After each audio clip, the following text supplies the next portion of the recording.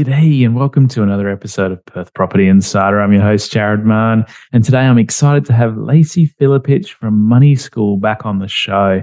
And she is going to make mastering your money actually exciting. We're going to look at how to get control through the different phases of your journey and the money challenges that get thrown at you. She finds all the interesting ways to actually get on top of your money, and especially at the moment with rising interest costs, rising living costs, all these things just adding up. It's a perfect time to become a master of your money. Let's go inside. Welcome to Perth Property Insider, where you will learn how to grow your wealth and improve your life using Perth property. Our show is brought to you by Investors Edge Real Estate, the highly rated and award-winning property management specialists servicing the whole of Perth.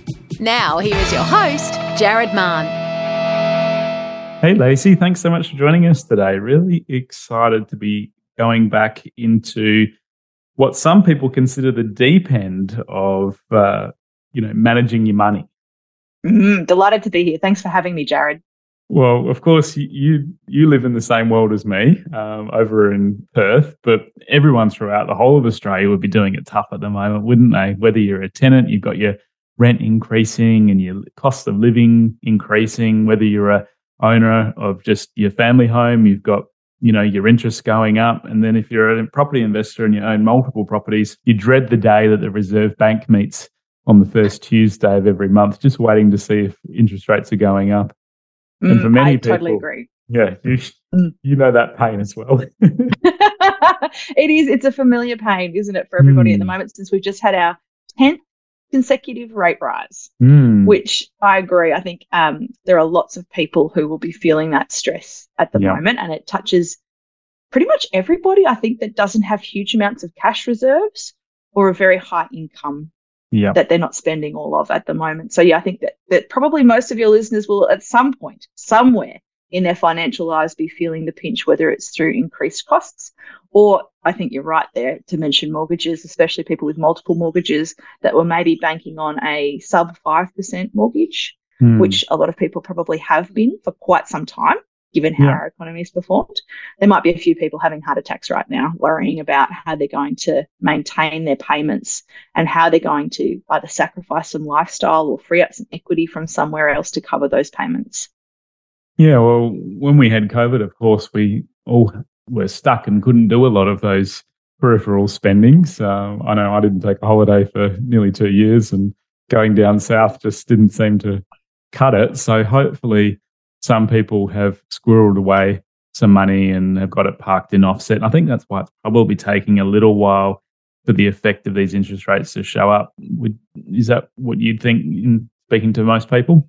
Yeah, absolutely. When we look at what happened during the pandemic, so Australians were saving about 5% on average, and it jumped to 22% at the beginning of the pandemic. Yeah, so huge, right? Massive increase.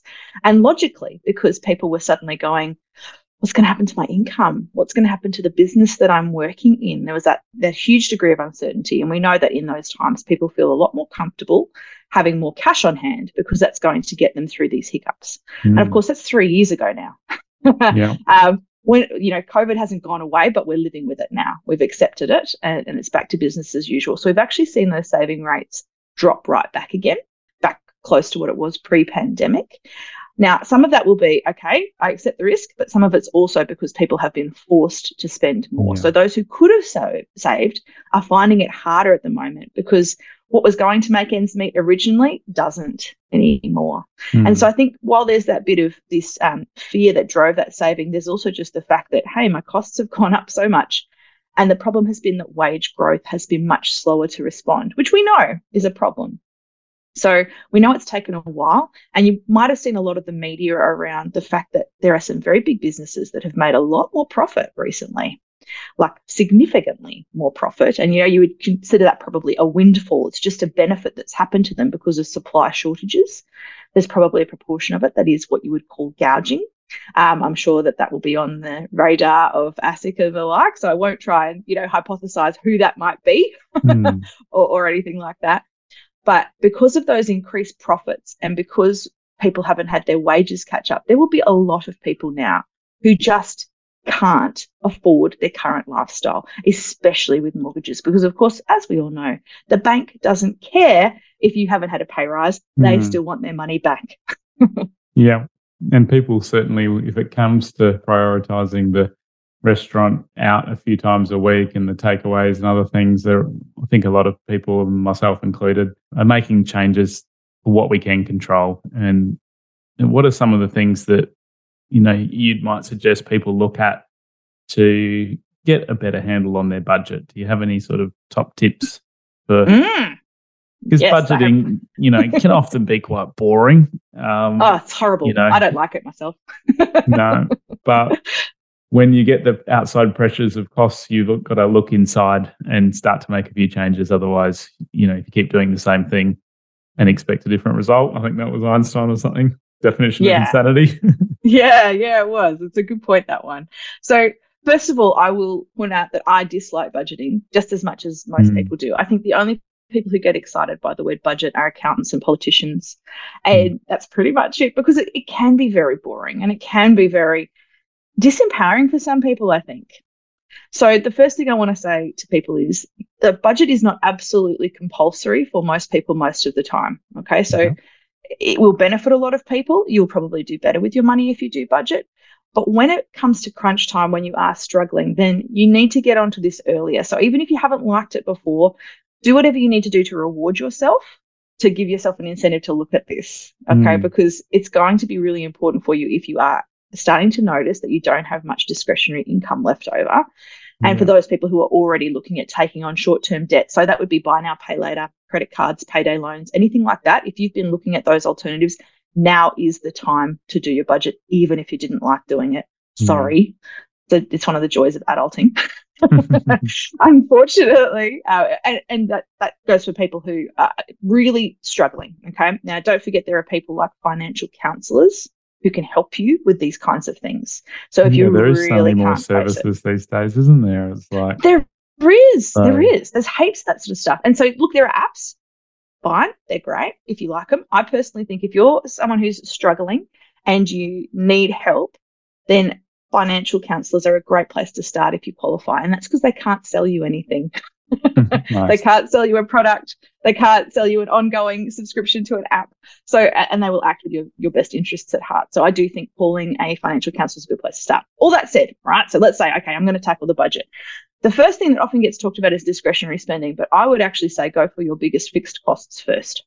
So don't look at cutting back the coffee necessarily or the dinners out. I think they're great things to do, and you might do them later. But first thing you want to do is get those fixed costs down as far as you can. And number one for people listening to this show is negotiating on your mortgage rate.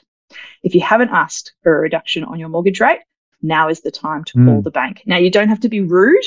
You don't have to be all bolshy and like, oh, I want a rate or I'm leaving. You know, be careful because some of them will call your bluff. But there's nothing wrong with you calling up your bank and saying, look, I've seen a better offer online. You know, I've Googled it and I can get this offer with this bank. I'd like you to match it. Now, they might not match it all the way because maybe they've got something that's better. Maybe they're a bigger bank. Maybe they let you have an offset for free. I don't know. Maybe there's some perk that would mean that you would stay. But if you don't ask, you don't get. And the last time I had this conversation, it was 8 minutes on the phone. I got a 0.25% reduction across all my mortgages, which adds up for the life of the loan. So I always say this is the quickest way to make 20 grand with your clothes on and your dignity intact. Ooh. Because break that down. Slip that in. Yeah, exactly. Well, you know, what 8 minutes and it's worth 20 grand. Like, how else are you going to make that much money? That's amazing. You know, if you have a good broker as well, they often, you know, can be reviewing like the rates, you know, automatically every 6 or 12 months. And the exciting thing for me as rates have gone up, my broker has continued to review the rates, and every sort of 3 to 6 months he pops up saying, oh, I've got you another 0.15 off, another 0.25 off. And I've literally probably had around 1 to 1.5% on most of my loans decrease at the same time that the increases have happened. So you flip that around and you look at all the debt that I have, and, you know, even for the average person, when you work out the savings, it can be massive. So, and without going through that process. So that's definitely the first place to start. Yeah, great. Yeah, so a broker's a great option. You can do it yourself. Hopefully, it's wonderful that you've got a proactive broker who's doing that. So if you have a broker and you haven't heard from them for 12 months, that's your cue to give them a nudge and recognize that you are allowed to swap. You can find someone who does a better job if you're not very happy with the service you've been getting. So sorry that I've just put extra work on the mortgage brokers who are probably already very and they busy. are all very busy with everyone contacting them about refinances and other things at the moment. But yeah. Exactly. So that's the first place I would say to start, because housing is generally your highest cost. And even if you're renting, it's worth talking to your agent. There's a very good recognition that rents have gone up on average. And I think you look in Perth and we were 0.1% vacancy rate for a long time. I think that's increased slightly, but slightly. Yeah, very. It's very still minor. Extremely low. Yeah. So I recognize that it's not a great market to be shopping around, but there's no reason you can't, again, politely contact your leasing agent and say, hi, I'm just curious about this. Look, here's why. And if you've got a really good rental history, you've paid on time, you look after the place, there may be owners out there who are willing to give you a discount if you're polite and you ask, nicely and you're a good tenant. I've certainly done it with tenants of mine in the past because I have preferred to keep them knowing that they're good tenants rather than say, well, I want the extra money, because it takes so long to make that extra money back with the leasing fee if it's a small increase. So don't forget you can ask for that. And then, of course, there's all the other big fixed costs, like your insurance. There is a loyalty tax for insurance. If you just stay with your current provider and just keep paying their premiums each year, and this goes for housing, cars, all that stuff, then you are likely paying more than you need to. So insurance can be quite a significant cost for people, especially when you add private health in for those that have got private health. So take the time to shop around. Each year, put it in your calendar. Please don't sign up for those compare the market sites because you're just signing up to get a lot of sales calls.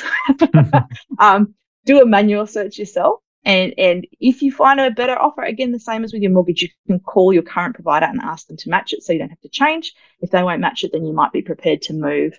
And then there's things like power. So if we've got anyone who's on the East Coast listening to this, you have a lot more choices than we have in the West.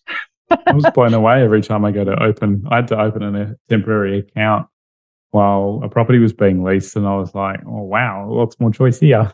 Exactly. So they've got the NEMCO, the National Energy Market Company, and they allow you to transfer through lots of different ones. So your provider is your choice. So people like that can spend a bit more time looking around for power. We don't have that much choice in WA, but we do with our gas providers. So if you do have gas, then make sure you're looking at your gas provision to see whether you can get a discount there. So those big costs like that can add up really quickly to like thousands of dollars a year. So that's why I say start there, because why not have an 8-minute phone call with your bank rather than spending, several hours looking for subscriptions? Yeah, definitely. But that's not to say that you should ignore those. So once you've had a look at those fixed costs, I'd then have a look at your latest bank statements or credit card statements, wherever you do most of your spending from. Grab a download. Now, for those who like playing with Excel spreadsheets, this is very easy to do these days. You can just get a download of the last 12 months, and I would sort by the name, by the provider that you're giving the money to. So, you can see Coles. I've given all my money to Coles or to Woolworths or to IGA or whatever. It's a good way to have a look at your spending. So you don't have to, do anything fancy. Just sort by that and then work out the total for those chunk of expenses. And if you find you've got subscriptions particularly, that's the easy money usually, subscriptions that you're not using enough of. And we find this a lot with entertainment. Or are you still going to the gym? And the gym one's another one that creeps around, and are you better off just walking the block each day and getting some home weights or something if you're not actually going to the gym and you don't like the atmosphere or whatever reason, so. Yeah, exactly. And we all start, this is the time of year where that drops off, right? We all started in January going, we're going to get fitted this year. Our peak. So this is a good time to look. Exactly. So it is a good time to make those conscious decisions. And if there are ones you can reduce, and I would say phone and internet subscriptions in here as well. Often we will be on defaults with those that we used to pay a lot more money than we now need to. Like when I had this, I was paying previously about $80 a month for a phone plan. And then I now have one that gives me like 3 times as much data for $30 a month. Right. So although it's only $50 a month, that adds up to $600 at the end of the year. You do a few of those, you got another couple of grand pretty quickly. So I think that's definitely worth doing as well. And then, of course, there's the decisions around, and this is, I'm going to be a bit contentious, about what we need to spend money on for our kids. So everyone will have different opinions on this. And I think we all want them to have the best life and, Exactly. Yeah. give them everything we never had. Exactly. And in our heads, that has amounted to multiple sports subscriptions, lots of classes, lots of clothes. It could be all sorts of things. Sometimes it's about private schooling. I would say if you are really struggling, you need to think very carefully about what is optional and what you've convinced yourself is actually necessary versus what might actually be optional. So I think about, like, my childhood, we didn't have much money, but I was always safe and loved. And I always use that phrase, safe and loved. That's all your kids actually really need. If they're safe and loved, they're going to be okay. There's a period of a couple of years where you can't pay for all the things. This is a good lesson for them. It's a good lesson for them to see how prioritization works, and talking to them about it and helping them feel empowered about deciding, well, look, we can't do 3 sporting teams this year. You need to pick one, or you can't have 4 hobbies. We're not going to pay for art classes and this class and that class. Yeah. Just pick one. They can still have something, but have that joy out of it. And I think I bring that up because I know a lot of parents go, but I can't spend less. Mate, that is one of the best lessons you can give your kids. This is the reality of when the economy is like this. We have to do things differently and be part of the team and help us make the choices. And we'll do some other things to make up for it. We'll do some of those free or cheap things that we haven't done as much of. So I think that's going to be contentious and possibly upsetting for some people to hear. So feel free to ignore me, but I think it's worth thinking about. I guess it's all relative and, to where you're at. And if you're having to consider whether you keep the roof over your head or whether you keep that investment property, then maybe it's worth considering whether you keep that, insurer and all the other costs that you've just mentioned. So definitely worth reviewing. So yeah, absolutely. I almost don't like using the word budget because it puts me off even looking at things. But do you have any I agree. I'm the same. So I like to try to, automate things and, keep I sort of have a set amount of money going to a living expenses account each fortnight that our pays go into. And then, every 6 months I go into that living expenses account. And that tip that you just gave about exporting and sorting by name, that is awesome. I usually go through manually and look at them and yeah, it's really hard to see when you're dealing with many months, but at least then you can, focus on those living expenses. And then if you've got your other money that you keep for lifestyle outside of that, you could then just taper that amount down. And when we've gone and back to one income at certain points, when we've had our first daughter, I had a really lean profit year as well. So I can't even imagine how we survived on that amount then, but you just do, you do change everything around and make it work. And the lifestyle money that we were paying ourselves, was half odd what we used to have each. And because we were going through a different phase anyway, we found, we were happy to stay at home. We weren't going out for sleep, right? Sleep's the priority. You're like, I'll have more sleep then. I think your point there's 2 things. One is, if you really don't like the word budget, call it a spending plan in your head. I find that works a bit better for people because plans are flexible. Yeah. They adapt, and that is what it should be.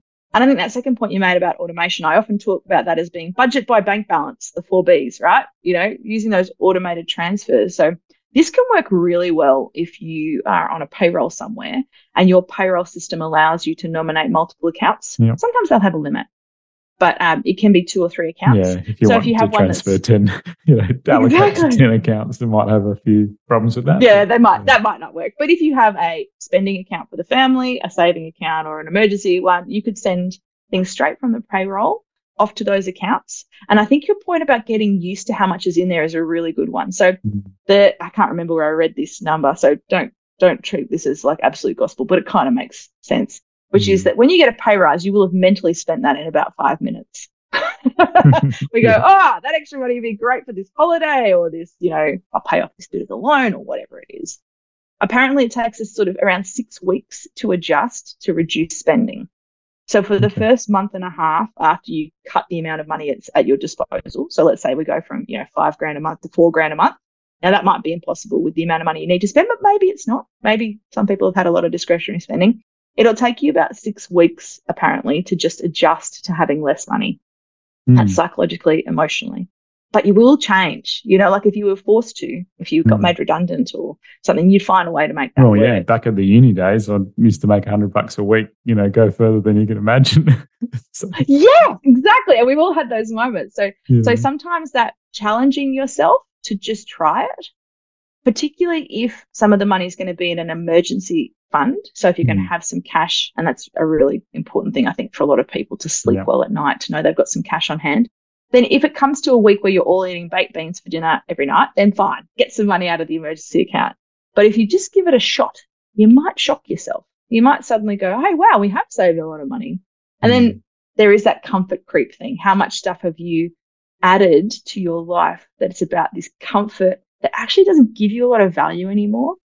So, the things you added, like I always talk about, wine and cheese, you go from being the cheaper cheese or the cheaper wine to the more expensive one. But are you proportionally still that much happier with it? Probably not. But it's hard to go backwards. You go that, now I'm going from the nice wine to the less nice wine. Oh, now I'm not happy. Again, you'll adjust. It's just this creep of comfort that happens. So you just got to give yourself time and space and accept that, and try and find some little rewards that keep you incentivized. So you don't do what people do on a diet when they go cold turkey and then suddenly they binge on chocolate, You In this case, it's conscious of that. Big blowout financially. Exactly. That's it. I'm buying the whole cheese board. I'm miserable. No, and that's why I think you still need to have holidays.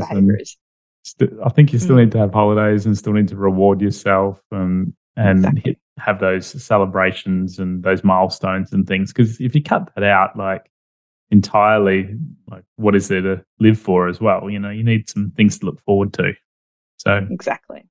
So there are periods of your life where you won't be able to have any of those things just because it's so dire. I think about people going through separations a lot when that feels like this massive adjustment. It's huge.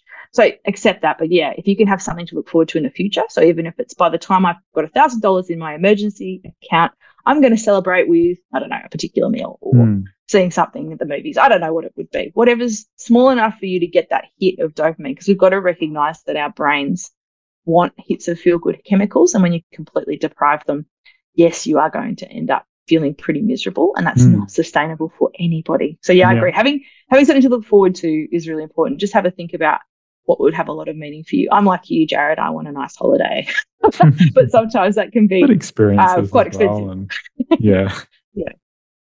So I was just thinking over the top of when we were talking then that there is a number of points with different life stages where, we've spoken initially about the general economy and rising interest rates, but life stages also have a big bearing on this. And maybe the having a baby one's top of mind because we've got our second child due this week. So wow. Yeah. Just throw that in there. Oh, that's exciting. Congratulations. Yes. How fantastic. That's why I'm still looking relatively fresh. So I'm glad next week, maybe not so after the sleepless nights. But we're going to have to make some changes as well for a while. And when you also consider looking backwards, we mentioned that, when you're at uni and you get your first job and you have to move out of home, that first time out of home when you don't have all the protections of the parents, it's like, wow, I didn't even know all these costs existed. And we've all had one of those, haven't we? But it's a good point. That stage of life matters. And I think particularly when I think about, early career to late career. So there'll be people who are in their 50s and 60s now who are looking at the current economy and wondering if a recession's coming, because that could potentially impact their superannuation balance. Yeah. And imagine if you decide to retire, the week of a recession and suddenly the value of your share portfolio has dropped by 10%. Stuff like that can make people a lot more sensitive. Especially if the income it's not throwing off is enough in itself, and maybe part of your strategy might have been to have to sell some shares to also along the way realize enough gain to pay that. And if you're selling obviously when it's down, that's not good. My parents certainly had a big adjustment period when they went through retirement, because just going from having that active income continuously coming in and then all of a sudden being like, oh wow, we really do need to revisit the budget and know where our money's going and decide what's important. So I think a lot of these tips are going to be helpful at each stage, and we don't realize often until we get in the moment of, money's tight again. So, yeah, and of course, I think for some people as well, in the middle stage we forgot about was, the kids are now going off to private school. If you do make the choice to send them to private school, then all of a sudden you might need to find 30 to 40,000 a year per child, depending on whether they start in primary or high school. And so very challenging at various stages along the way. It can be. Yeah, that's a really interesting one. And I'm going to question without notice here for you because you're the property guy. So the argument that a lot of families have is, am I better off spending, 150 grand per child, sending them off to years 7 to 12 at a high school? And then you add on all the extra costs, that's 25 grand a year. There'll be some that are cheaper, some that are more expensive, but, you've got the uniforms, the books, all that sort of stuff. Or am I better going and buying a house with that money, adding that to my current house value? So if I've got 2 kids, maybe I upgrade by 300 grand on a house in an excellent high school area, because the theory is the house will be worth more money later. Have you got thoughts on that, Jared, as the property person? I figure this is my perfect chance. What do you think? I do love this question, because I went and did a study on what sort of difference in average annual capital growth might there be between being in a good school zone and being in one that isn't, a top 100 school zone.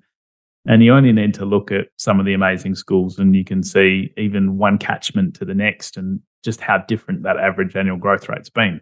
So it typically has been in the 5 or 6 top schools that I looked at compared to neighbouring suburbs, about a 2% on average difference per year in growth. So when you extrapolate that out on a 500K purchase, just assuming you put the same amount of money into both, that would end up being an extra $1.1 million in total growth over 30 years. So some considerable difference in the actual growth that you'll experience. And I know I think a lot of people should look at buying in that better location, getting into the school and spending the extra on, even if it costs more. In that example, I assumed spending the same, but realistically, you're going to have to spend that extra amount more. And let's say you look at the loan interest. Stuart Wames did a really interesting study as well. You can check out his podcast that he released last week on Investopoly. And the podcast is called Investopoly.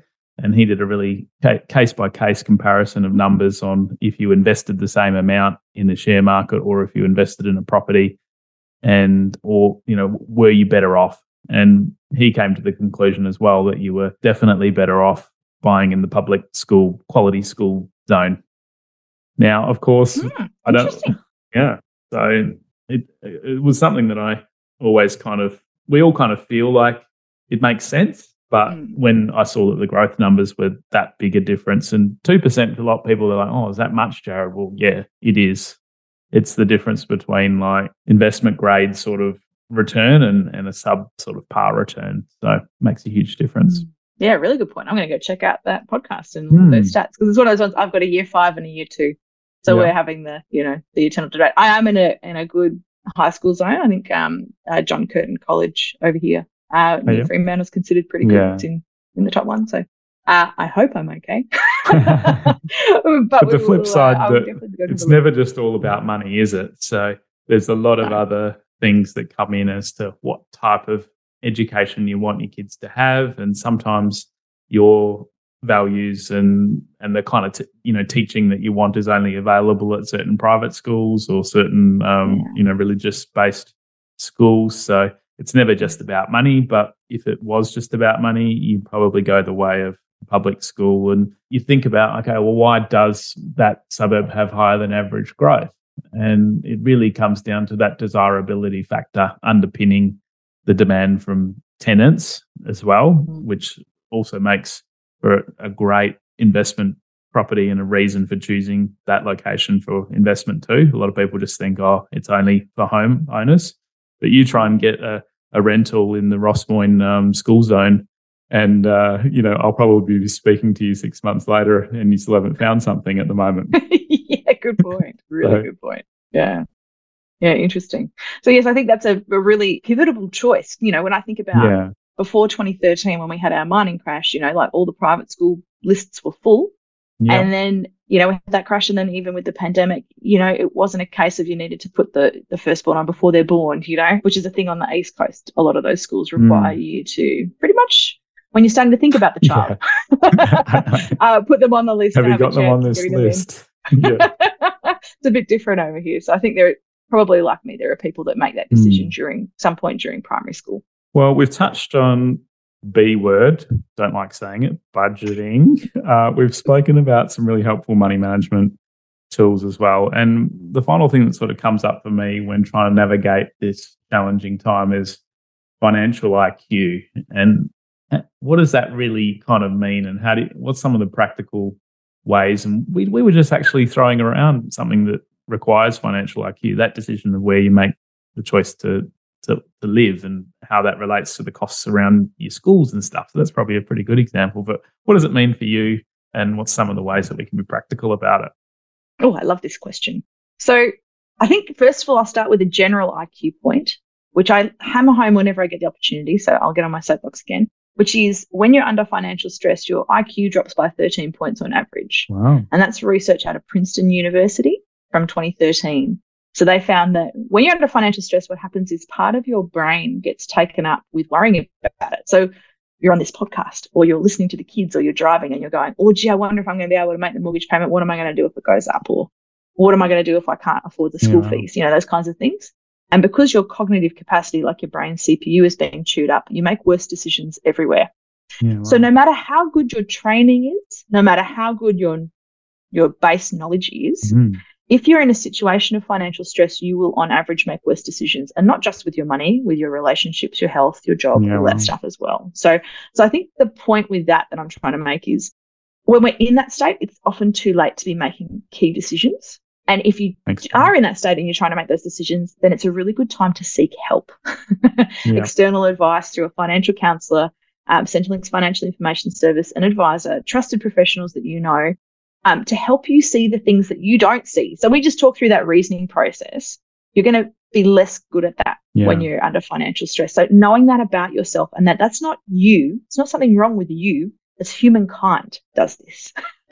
Our brains do that. So don't beat yourself up for it, but acknowledge that that's often a time to get help. Now, that said, the more you know about your money, the better your chances are that you'll make a reasonable decision. And I think it's an interesting point that gets brought up a lot. They go, oh, we should have it in the school system. Guys, it's been in the curriculum since 2011. Every child graduating now has had financial literacy in every year of school.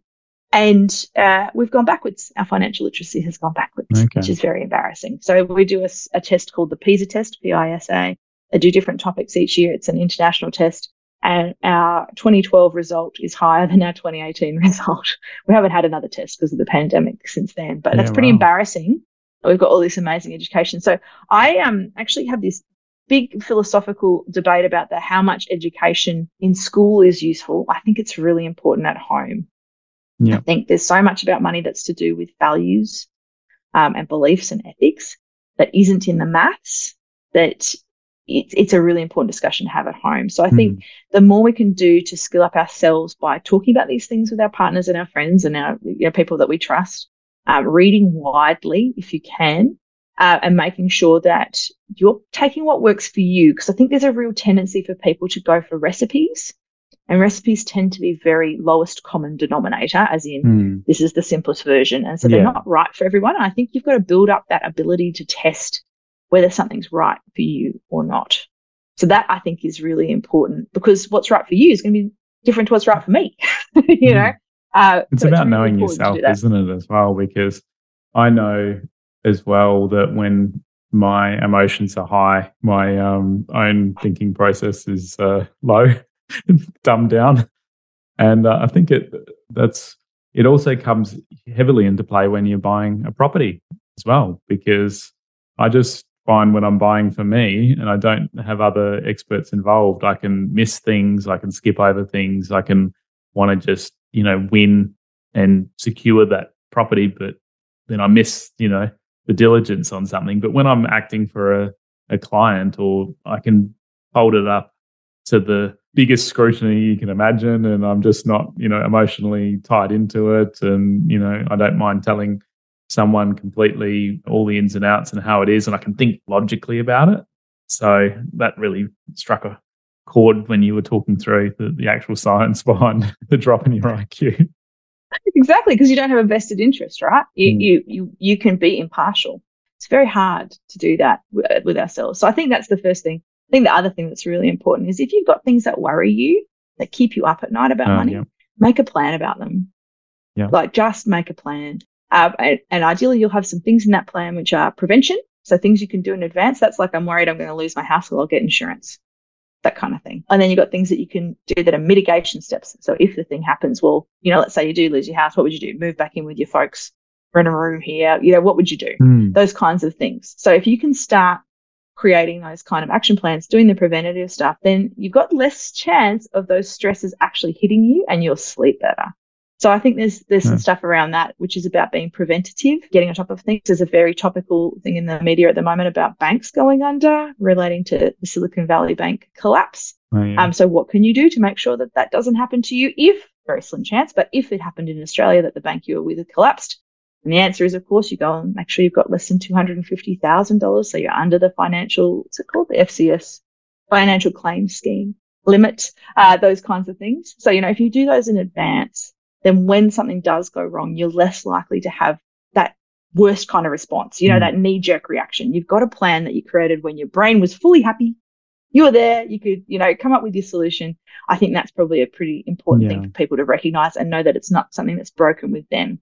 But that said, you still need the basic knowledge. So whatever you need to do, read, listen to podcasts like this one, whatever flicks your switch, get curious and get learning about the areas you're most interested in. It will pay off for you. Awesome advice.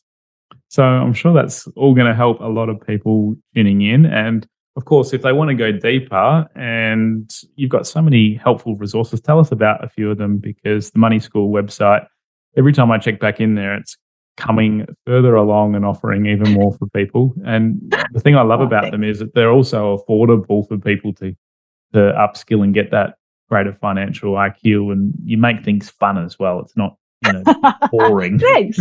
So, tell us a bit about that's good. Thank you. That is my goal. And it is. So look, the best thing I think for most people is generally to start with my book. So you can get the book at a library or listen to it on Audible or get an ebook on your Kindle, whatever you like. Because it's with Penguin, you can get it wherever you buy books. I think mostly ordering online these days, because it's been out for a few years. Of course, that's called Money School, isn't it? Yeah, that's the one. Thank you. Yes, very good. Yeah, so Money School, become financially independent and reclaim your life. So That's about the 3 rules I talk about. I mentioned no recipes. I stick to 3 rules, which are save, buy assets, and avoid bad debt. That's my 3 rules. So that's pretty much what everything is about. And you'll see that's the structure I use on my site. I've got a lot of online courses as well. So if you like watching videos or listening to people talk, like the equivalent of podcasts, and you want educational stuff, there's lots of short courses on there. So including for teenagers, I've got a couple now for how to budget if you're a teenager, or what investing's like, and buy now, pay later. And there's a short course on shares. And then I've got some bigger courses, and one of them's on managing your money, and then the other one's on growing your wealth. So it just depends on what you like. And then, of course, I often get hired to speak at things like local councils, state government staff, schools, that kind of thing. So I do bespoke speaking opportunities. Most of them are for a particular, conference or event, but sometimes they're public as well. So follow me on social media and you'll see if one of those pops up. Cool. Well, thank you so much for your time, Lacey. And I'll have to have you back on again, no doubt, because I love your take on money and how to become better at it. Thank you. Awesome. Thanks for having me, Jared. It's been a delight. Just a reminder that the information discussed in this podcast is general in nature. As we don't know your specific situation, you should always seek professional advice before taking any action. For free market reports on your suburbs of interest and other helpful resources to grow your wealth, make sure you join my property investor update at investorsedge.com.au/join. And finally, make sure you're a member of our Perth Property Investment Facebook group to be part of the conversation with other like-minded investors, get help to your questions, and get a feel for what's going on out there in the market. I'll see you in the group.